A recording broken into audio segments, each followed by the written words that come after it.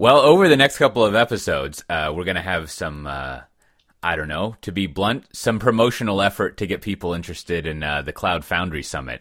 And at the end, I have a little code if you end up wanting to go to get 20% off registration, if you want to go to that. What we're going to have in these episodes is I'm going to talk to some people who are speaking at the Cloud Foundry Summit, just giving a little preview of what they'll be talking about. So why don't you introduce yourself, first guest? I am Gary White. I'm working with the Dell EMC Dojo in Cambridge, Massachusetts. And the talk that I'm going to be giving is Building Blocks of Blockchain. Blockchain as a service. And we're going to dive into why you need blockchain, what is blockchain, and what promoted the idea that you're going to need to use it in the future. And then from there, I'll give a demo on something that we've implemented running on Cloud Foundry to give a practical example of how you might use it moving forward. Yeah, well, this would be great, because I don't really know anything about blockchain or anything. Let's start with to my ignorance of this. Like, what exactly is blockchain? Like, I know the following. There's some sort of cyberpunk named character who's always running around doing it, and ledgers, and there's probably some sort of magic, mysterious math that with a lot of curves that I don't understand. So that I'm out. That's all I know. All right.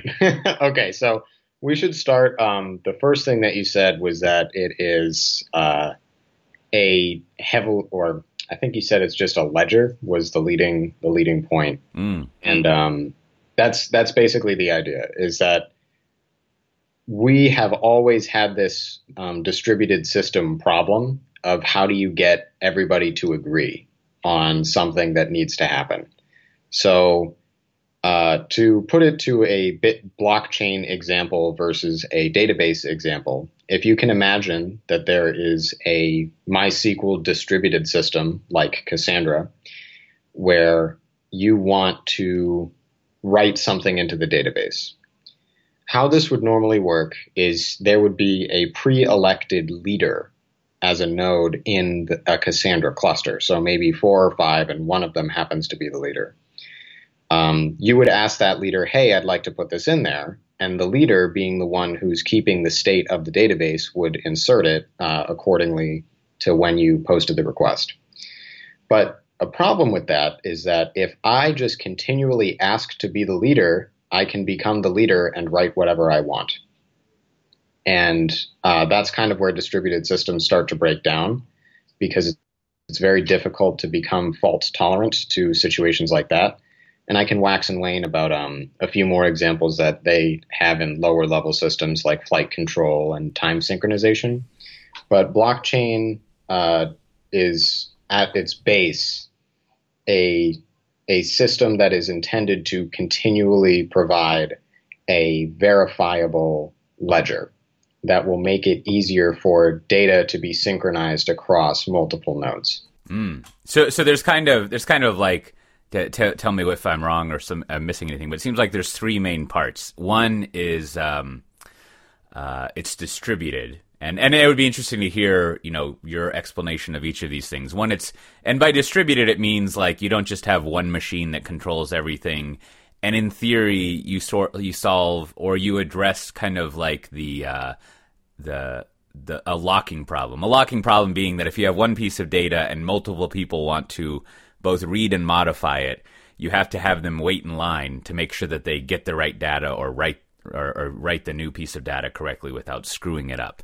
I mean, that's my fanciful way of defining it. And then the other thing is it's basically verifiable. This is the part that I think I don't really know how that works, but you can somehow verify that it's accurate, I think. And then that the entity or the person who did something is actually the person they claim to be. I don't know. And then I guess the third thing is the applications of this mean that there is I mean, I guess I've never thought of it as sort of like a database, but there's essentially a way to have a very trusted data source to know that all the data in it can be relied on to do something. One, because it's been verified that the correct people have set that data in there. So I imagine there's access control or something, or maybe not. And then two, because it's distributed, it's a lot easier for many people to use that data set, and rather than just having one person using it. Absolutely. So in order of those points, I think first one was, how do you write? Where I want to write something. Does that mean that I can just immediately call some endpoint and write it? Or do you have a distributed system of everybody reports to some central authority, and the central authority would provide the right permissions? So that's one question where you can either have the central authority at some level or another that just lets you do what you need to do as long as they say it's cool. But if you can compromise the system that says that it's okay for you to write into the database, then you can write whatever you want. And so that is one of the problems, is that you have to make an assumption that the central authority will always either be available, because there will never be like a DDoS attack, or that it will always have integrity. Right. It hasn't been compromised, to put it in security terms. Right. That makes sense. So that's number one, is how do you write? The second one is data integrity and verification of who and when it was written, where I want to make sure that all of the data that I've written isn't just going to somehow disappear without proper process. And who wrote it and who did what when. So I'm going to try to compress this, so just stop me if I go a little too far. But Bitcoin, for example, does this by using a very clever hashing algorithm that takes an entire transaction as it's written in a certain form. So that transaction might just be a string that says a 4-character identifier sends to another 4-character identifier, and then that is followed by an amount. So they know that that's like a 30-byte string or something like that. They would always hash a 30-byte string, and that would produce a transaction hash so that you would know what the transaction looked like.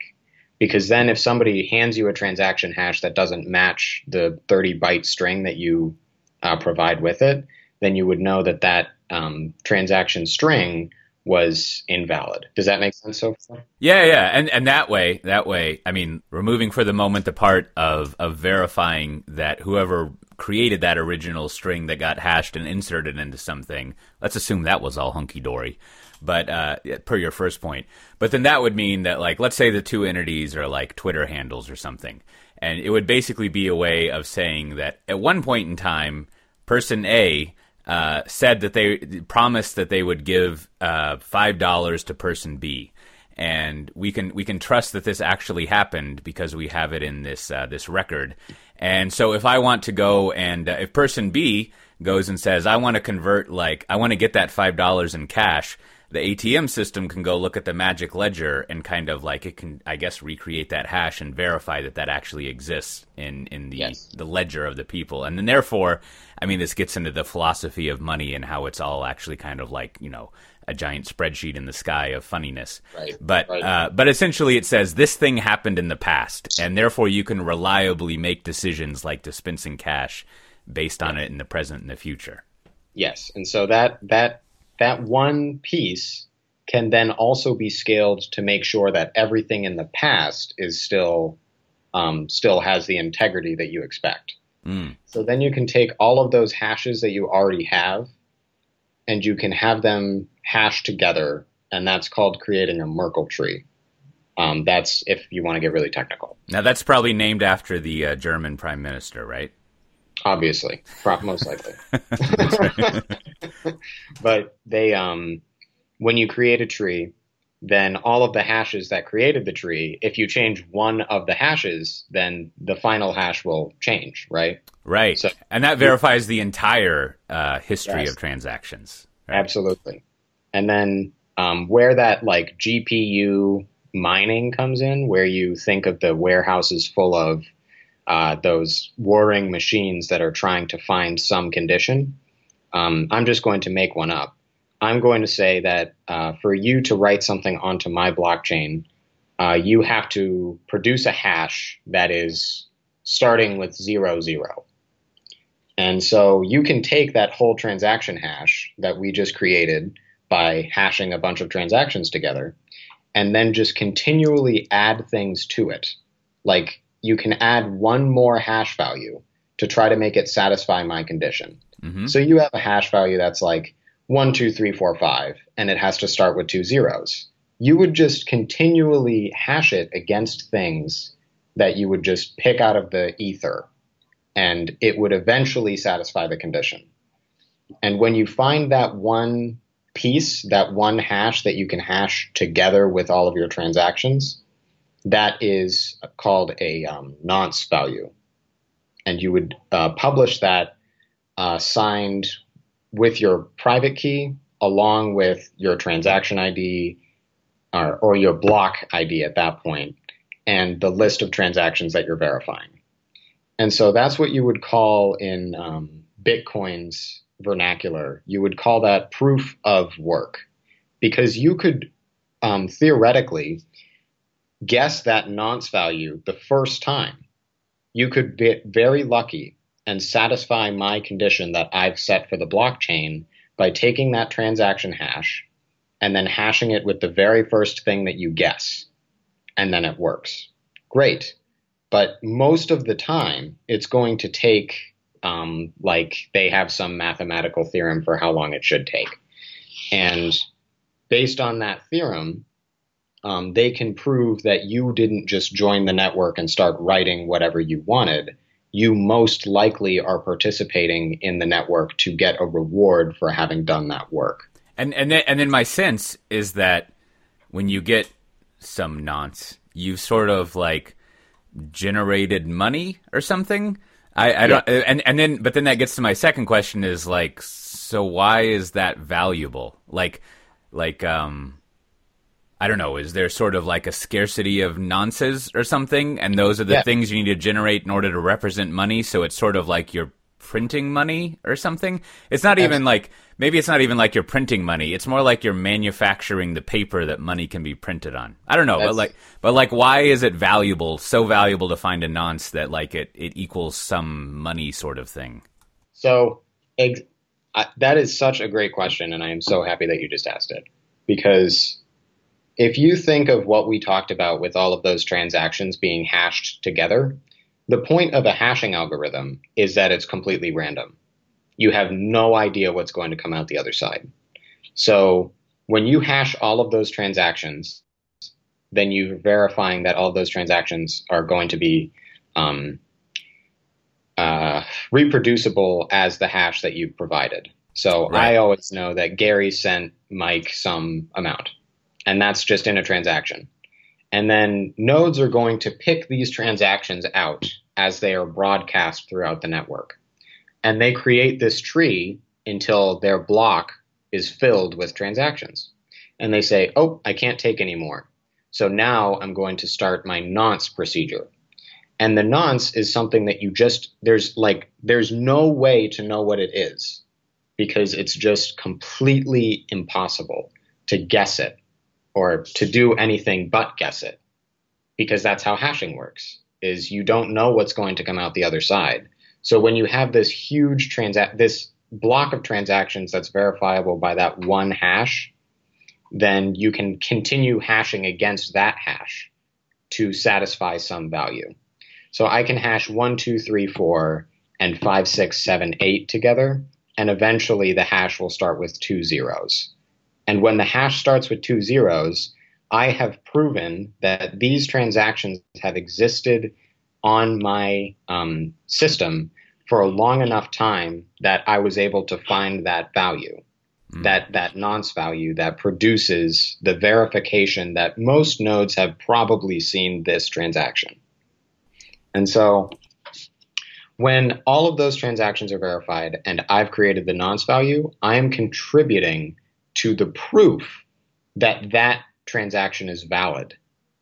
And by contributing to the proof that that is valid, I am doing that through the work of finding the nonce value. Does that make sense? Where I think so. Yeah. So basically, the value in like setting up all of these Bitcoin mining things is, you're sort of like contributing to the overall effort of auditing the validity of everything. Absolutely. And then so therefore, I assume systems that use it sort of like pay you some way. Like you exchange these nonces that you found in exchange for some form of payment or something. Or maybe the whole system is written that once you contribute a nonce, it automatically like creates value for you, or exactly. transfers. I'm putting this in air quotes. Transfers money to your account or something like that. Yep. You're exactly right, because when you transfer that nonce out and you say, "Hello, everybody, I found a block," then you can sign that block with your private key so everybody knows it was you, and everybody will agree that there is a transaction now that just randomly awards you 25 coins. Okay. Bitcoin started with 25, and then for reasons of inflation and economics, they decrease it by half. I think it's every 210,000 coins. They reduce the effort, or they reduce the value by half. So then to try to round out the Bitcoin part, because Bitcoin is like, I mean, it's fascinating, but to the point of your talk, I believe there's all sorts of other things to do with blockchain. But tell me if I've got this right. So in the Bitcoin world, so first of all, there's various types of Bitcoins, right? You got the Bitcoin and the Dogecoin, and I think Ars Technica has its own coins. Now those are like separate currencies, right? Or are they related? So you've got these separate currency systems. And theoretically, there's a set of norms. Whoever participates in these Bitcoin currency markets, they basically say, if it is verified that you own this nonce, whether you generated it or it's verified that someone gave it to you, we say you have some unit of nonce value within our system of stuff. And so that means two things. One, you can generate nonces based on your big old clusters of stuff. And then when you sign it and whatever other nonsense of hashing, that means you've basically created money. And now you have a piece of Bitcoin or whatever. And second, it means that like as we introduce more of these nonces, you can do another verification of your totals all the way down hashing of you generated this nonce and then you gave it to this other person, and then we did a hashing package, and now we know that this other person has that nonce. And then we all have we've basically got this distributed ledger that's scurrying around. And whenever we want to verify that someone actually owns a nonce, we can just sort of like play around with that and do all sorts of stuff, and we can verify that that this person actually has this money, if you will. And then at some point, but then you also have to like set the exchange rate or a value of. I guess you can do the old. I will accept 5 of your nonces for making a logo for you, or I'll accept whatever the exchange rate is, 10 of them to equal $1, and then you can cash out at that point. Cash out into the old school world. Sure. All right. Now I know. It's figured out, and there's some magic math in there with hashes. Yeah, and if you just replace in the mental model nonces with Bitcoin, because the value is finding the nonce, but you are rewarded with Bitcoin after you find one, then that's exactly accurate what you said. So easing in, instead of me leading it, so tell me how. So given that example of like you got all these Bitcoin currency markets, so what are other applications of a blockchain technology? I mean, just kind of list off some of the other ways that you would use this, and then we can kind of go into some of your favorites, and then more importantly, how you would integrate it into a Cloud Foundry environment. Sure. So. That is just one example where Bitcoin is very limited in their thought process of you can only exchange Bitcoin. You can't exchange anything else. There's no way to encrypt other information, because remember that we're saying that the 30-byte string is all that you get. And, but if you expand that idea and you are able to transfer data back and forth, that can be of whatever size you want, and you only have to verify that it satisfies some transaction hash, then you can replace the base level with whatever data structures you might want.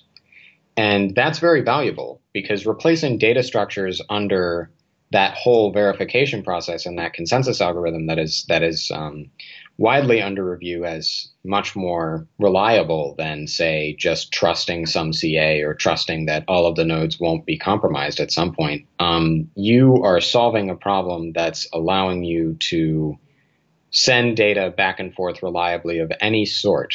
So if I wanted to, for example, send some other part of my application, some application state like, hey, this person just made a purchase and I need you to send that purchase to the factory so that the factory knows they need to make some shoes for this person who just bought Oh, right. No, that's good. Or to add another layer to that, we to be funny about it, us here at downtown central headquarters, we were authorizing you to manufacture 5,000 pairs of shoes.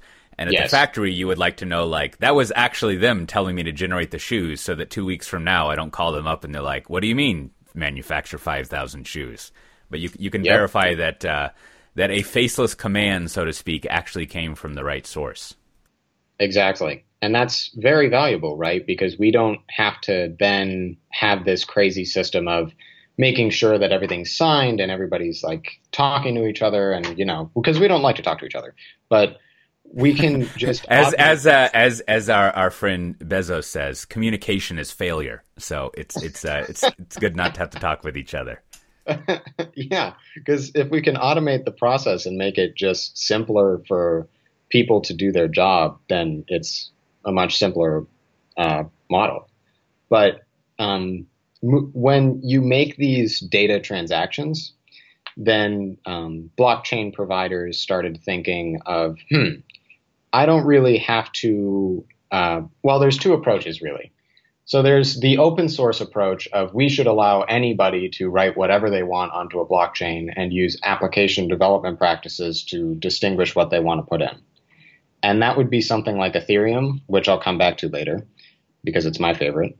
But then if we talk about something like Ripple, which is a financial institution transactional service that uses blockchain, or we talk about something like R3's Corda, then we're talking about something that uses this idea of I should be able to put whatever data I want and have behavior that exists on the blockchain, but you're not opening it up to developers and you're not opening it up to a wider community. So Ripple, based on the fact that they're keeping things confined, not only allows them to refine their product more comprehensively on top of a blockchain, but it also allows them to change out their blockchain implementation. So their blockchain implementation doesn't use that GPU farming that we talked about, where it's you have to find a nonce value that is just something that you would never know. They use proof of reputation, where the more that a node has contributed and the more transactions that the node has signed that have been committed onto the ledger as valid, the more reputable they'll be. So if some new node shows up, anybody can join the network, but if some new node shows up and starts signing transactions left and right that conflict with one another and they don't make sense, then people will eventually start ignoring that node and it won't matter what they say, just as a part of their reputation.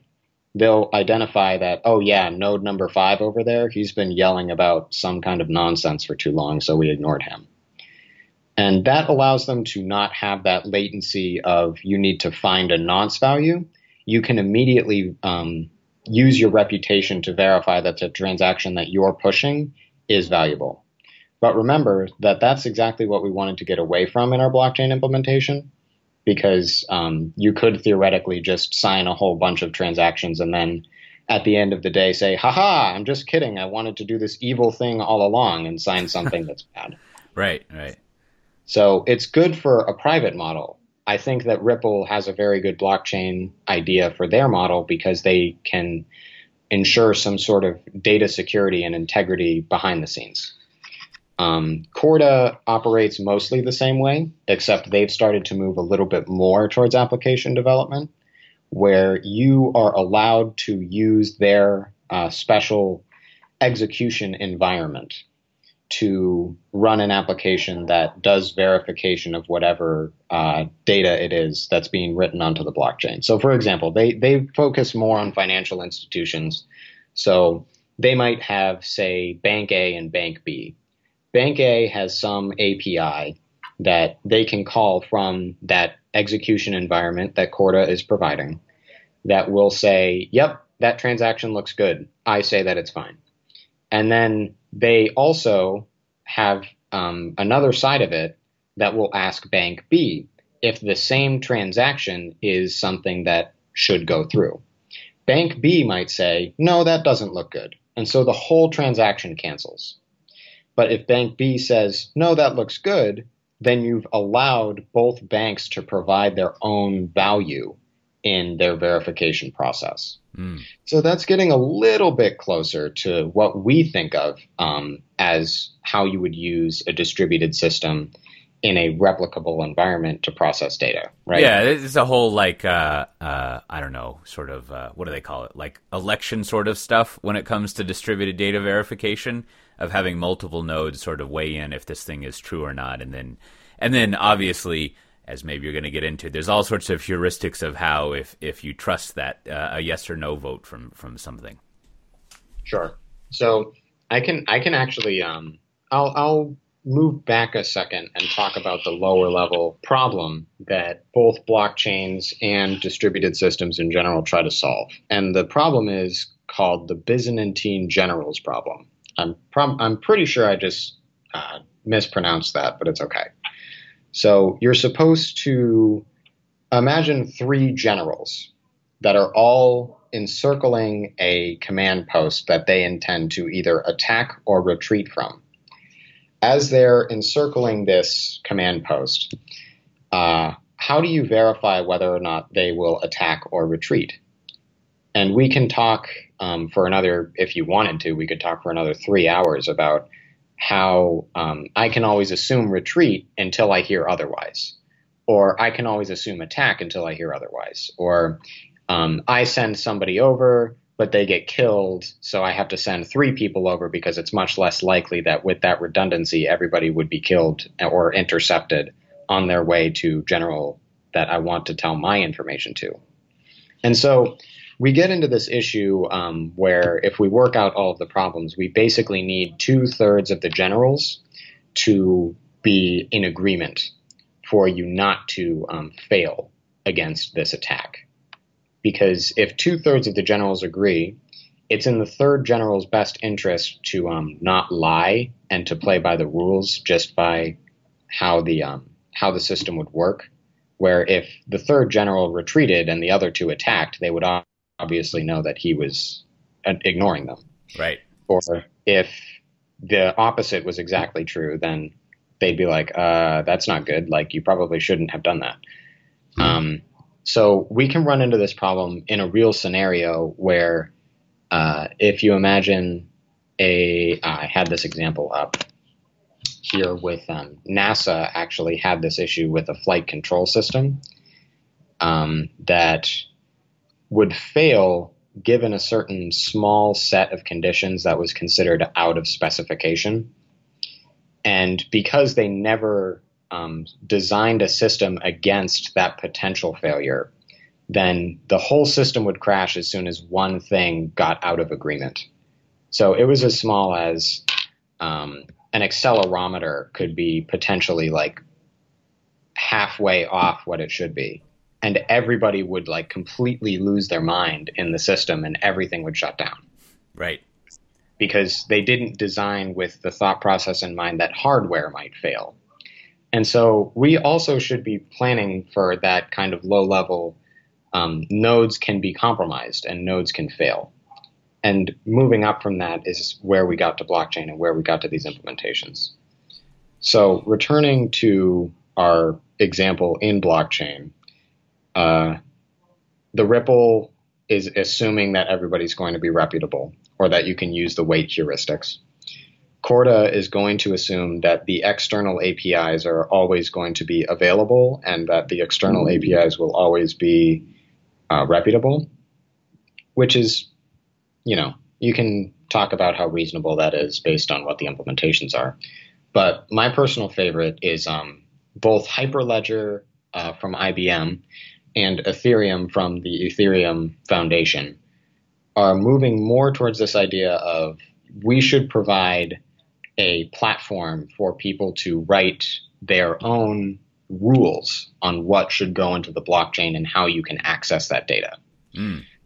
So now you can have this idea of these smart applications that are always running in the same environment, no matter what node you're pinging throughout the entire network. So I can write one thing. So I say that I'm just going to publish my application onto the blockchain, and that's called a smart contract because it's basically a contract that you're signing when you hit the blockchain and say, yep, I'd like to be a part of that. So the smart contract is like a big application that can be reproduced on any of the nodes throughout the blockchain. And I'm going to publish mine, and I'm going to say, if any shoe manufacturers would like to take these orders, this is what you need to do. And here's an endpoint that you need to hit to say you want to claim the order. So then shoe manufacturers might check in and they'd say, okay, it seems like Gary has 5,000 shoes that he needs to be made. And I can continue to update that as I get more orders for shoes. They can then update in a reputable way using the blockchain technology and say, I'd like to take that order for 500 shoes. And then another person comes in and they say, I'd like to take that order for 1,000 shoes. And we don't have this problem of double spending where too many shoes would get made because the verification process for blockchain is extensive and you would never have that issue using some kind of proof of work or proof of authenticity claim. And then you would have a record of everything that was said. So if the shoe manufacturer shipped me 50,000 shoes when I only asked for 500, I'd be able to go back and verify that they said they would only make 5,000 and they would only charge me for 5,000. Right.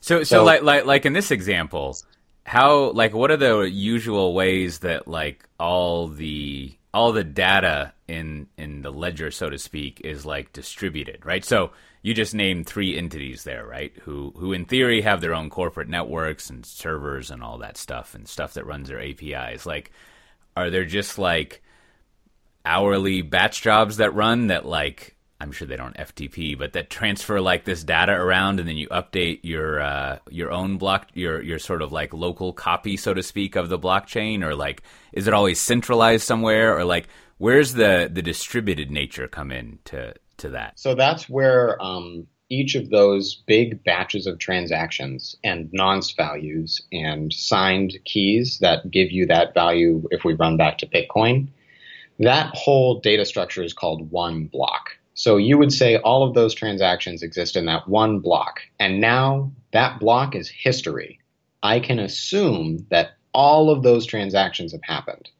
And when you start your blockchain node and you use a blockchain client, then you are always operating off of the assumptions that that block has already happened.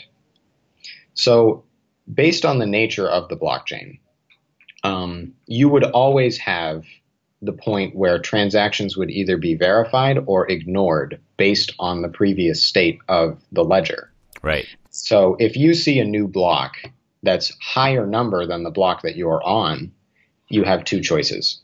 I'm either going to ignore this block and try to make my own version of the blockchain, which people will inevitably ignore because they see higher block numbers than the ones that you're producing by yourself. Or you can accept the new reality and build your transactions based on this new set of history. It becomes a problem of, if you want to contribute, then you either have to have more power than everybody else to make your own set of blocks, or you can use the blocks that exist and that everybody's contributing to, and you can build on that version of history to make your application reputable. All right, I think that makes sense. That's the file system that you're talking about. That's that whole ledger. Is that those blocks, once they happen, you can't change them. Right. And so kind of, well, depending on the accuracy and ease of which you want to verify past events with your own copy of the blockchain thingy, you basically always have to be accepting the new nonces that are in the system and figuring out if it makes sense to add them to your own. And then Absolutely. So you could, if you were the manufacturer and you've got the two manufacturing companies, one wants to make 5,000, the other wants to make 1,000. And if your network goes down for a day, you'll have to spend some time going to those two other manufacturers and getting all the nonces they've created and deciding whether or not you add it to your blockchain. But then once you do that, you can go verify. You can go see these orders have come in and verify that they were actually orders from those two manufacturers. Right. So you would assume that all of the blocks participating in a certain chain would be sharing the same ledger. So both of the companies, both of the manufacturers would be using essentially your chain. And they could communicate between themselves as well that, no, I got that order first. I got that order first. There's no argument. It's just whoever got into the chain first. Yeah. And whoever got the transaction in first. And you could do like timestamps inside of the transactions to make sure that whoever did what first actually did do it first. Yeah, well, all right. No, I think that makes enough sense. But and so before we run out of time, so how does all this fit into things you've been doing in Cloud Foundry? Like, what do you use it for in a cloud platform like that? So we can one of the things that we wanted to do was that apparently customers are having a problem being able to verify their operational state or the operational state of certain applications. And we built, just as an example for a POC, we built a distributed ledger system that's running inside of a cloud so that we can run that as much as we want, and we can hook it up to something that's sitting in the back end to verify that the IaaS and that Bosch and that the cloud are all seeing the same thing at the same time. Oh, that's interesting. Right. And then that gets to the point that like in a really fast moving, highly distributed system with like multiple nodes doing things, you essentially want some way of saying like, well, most all of these nodes think they're doing all right. And then therefore we can kind of conclude that everything is running at the whether you want to call it service level objectives or SLAs or whatever, like they're all operating at a level that we find acceptable, so we don't need to try to fix the problem that's going on. And then more importantly, we have, and it could be timestamped as well, but we have a verification that this is actually the state in the time that we want of all of this stuff. We can trust all of the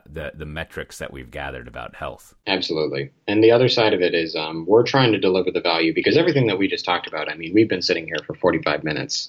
And I'm pretty sure that it would still be difficult to get started on an actual like implementation if you had an amazing idea, just by the complexity of blockchain. So we're trying to give Ethereum is our blockchain of choice at the moment, and we're trying to provide that as a service. We're trying to say that you can just use Ethereum and we will provide all of the back-end awfulness that you don't want to deal with.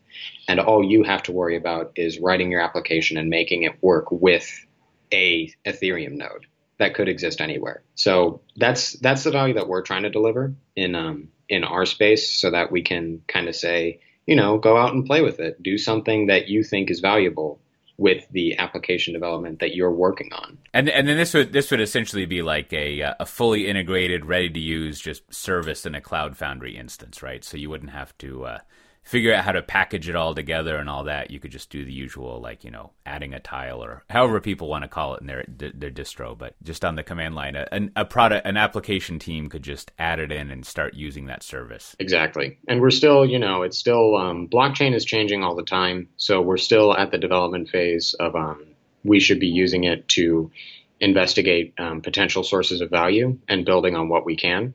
And it's very difficult to do that if you can't actually use the blockchain because it's too awful to set up. So if we had a Bosch release that would give you a blockchain that you could just use and you could scale using Bosch or with Cloud Foundry, then that would provide value, right? Because then you have all of the greatness of Cloud Foundry and Bosch and replication and distributing across environments and different networks and availability zones and all of that. So then I guess to in my way grossly generalize it, right? So you add in what do you call this? What's the name of this thing, this project or whatever? We're just calling it Ethereum as a service. There you go. Just blockchain as a service. So if you have Ethereum in your Cloud Foundry setup, the simplest way of putting what it provides is to use the word again, or let's say a verifiable log of things that have happened. Now, what those things are is like the next step. So you can always verify. I guess you can't verify that what was claimed happened, so to speak. But you can verify that something said that something happened, right? So a node on its own might have evaluated itself and said like I'm healthy or something like that. So then what that means is you at least have two different things on the, let's call it business capability front. However you might want to use that. And we went over a few examples with our manufacturing thing or just like a pure currency, or I guess bank ledgers would be another example, or also the way that insurance companies keep their books or whatever. You could provide just as a capability for your application.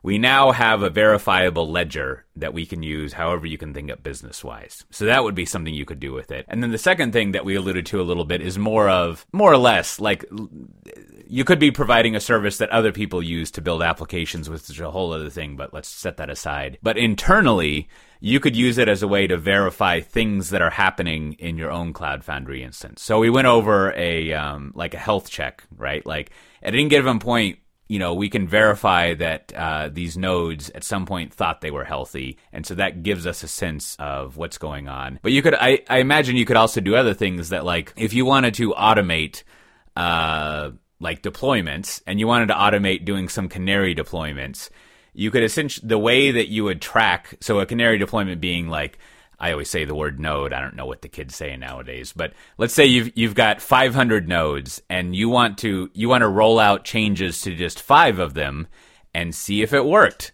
And then if it works, you're going to roll out changes to 20 more of them, and then 50, and then finally to 500. And you do this incrementally so that you don't break too much of production. So you need some way of, the more automated you want to do, of tracking if anything was broken or not. And you could use the centralized Ethereum, whatever, ledger of verifiability to go in and check, like, were those first 5 nodes good? And can I trust that they're the ones who said they were good? And then the next 10 nodes and so on. And so you could have a central ledger of everything was hunky-dory, and now we can roll out the change. And then I guess that has another exciting side effect if you're worried about, like, 3-ring binder ninjas of audit and compliance. You've got like a log of not only a log of events happening, but a log of a disciplined approach to something happening. Because, compliance people, in an overly nuanced kind of way, they're usually interested that you had a process and you followed the process. And it's not really their job to worry about if things were successful or not. Exactly. And if you write it into a blockchain contract, exactly what you said with compliance.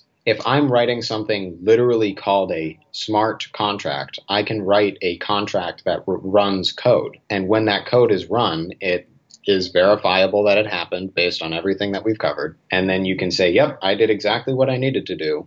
And the rest of it is you can do whatever you need with the rest of the data. Right. And then on the extreme end, in contrast, I mean, as there's a great talk from this guy, I think it was HCSC, this guy Mark at a big health insurance company. And his point was, I mean, it's sort of difficult, but like, you can just write whatever you want in a log file and zip it up and send it to a compliance person. But one, it's very difficult to take all of your, sort of, let's say your Git logs and your Jenkins logs and your PCF logs. Like, theoretically, in the same way that theoretically with some paper you could come up with nonces if you lived long enough, but theoretically you could falsify all those logs.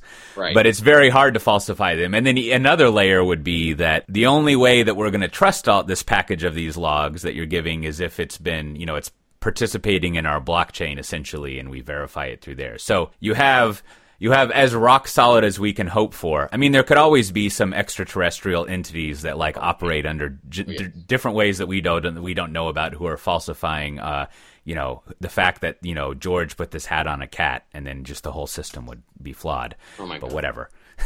But as best as we can hope for with our current understanding of reality, we can verify that that a system said this thing happened, basically. Absolutely. And that system is distributed. It's not one computer. Right. Exactly. Yeah, well, that sounds good. Was there anything else you want to preview from your talk before we wrap up? No, I think we hit all the major points, and you're just going to have to be at CF Summit if you want to hear the rest of it.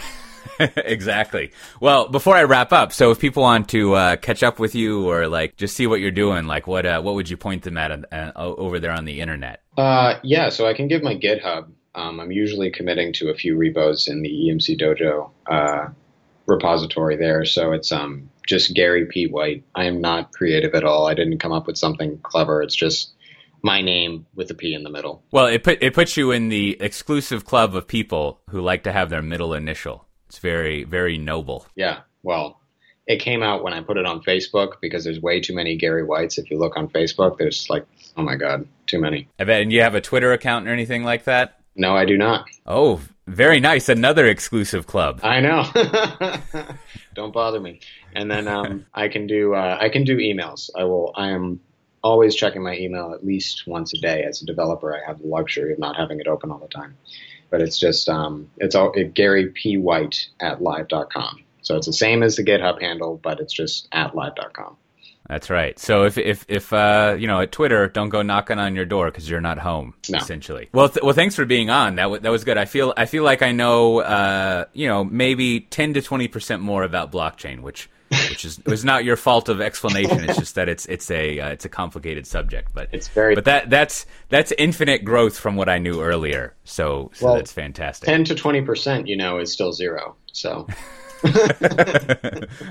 Perhaps so, but no. More seriously, that's good stuff. And so, as always, thanks for listening. This has been Pivotal Conversations. If you want to get the most recent episodes without having to poke around in your web browser or whatever, you can look around in your iTunes or your Overcast or whatever thing you use and just look up Pivotal Conversations and subscribe to the podcast, and all the episodes will be downloaded. Now, if you prefer a slower podcast method, you're cooking your greens and you're waiting for them to cook and you want to live that slow provincial life, you can also go to soundcloud.com/pivotal conversations, all one word, and see all the past episodes and find a link to the RSS feed and other things like that. Get a sampling of what's going on. And then we lag in posting our full show notes, but you can see full show notes over at pivotal.io/podcast. And then, as mentioned earlier, if you're interested in this talk and other things in the Cloud Foundry and Cloud Native world, so we've got CF Summit coming up. That's June 13th and 15th over in, I guess it's the Santa Clara Convention Center, next to that big old Levi's Stadium. I've never verified if you can actually buy blue jeans there or not. That would be fun. Hopefully that's the case. I think they also do sports there. But you can go over there June 13th and 15th, and if you want to register, you can use the code CFSV17 COTE, that's COTE, my name, and you get 20% off. Now, that's kind of a mouthful, but it's basically Cloud Foundry, Silicon Valley 17, which is the year we're currently in last I checked. I might need to go verify that with some nonce or something, and then you just put my name at the end. And you can also check out the show notes, or if you're lucky enough to have podcast chapters, if you open it up where I started yammering about this, you'll see that as well. And with that, we'll see everyone next time. Bye-bye.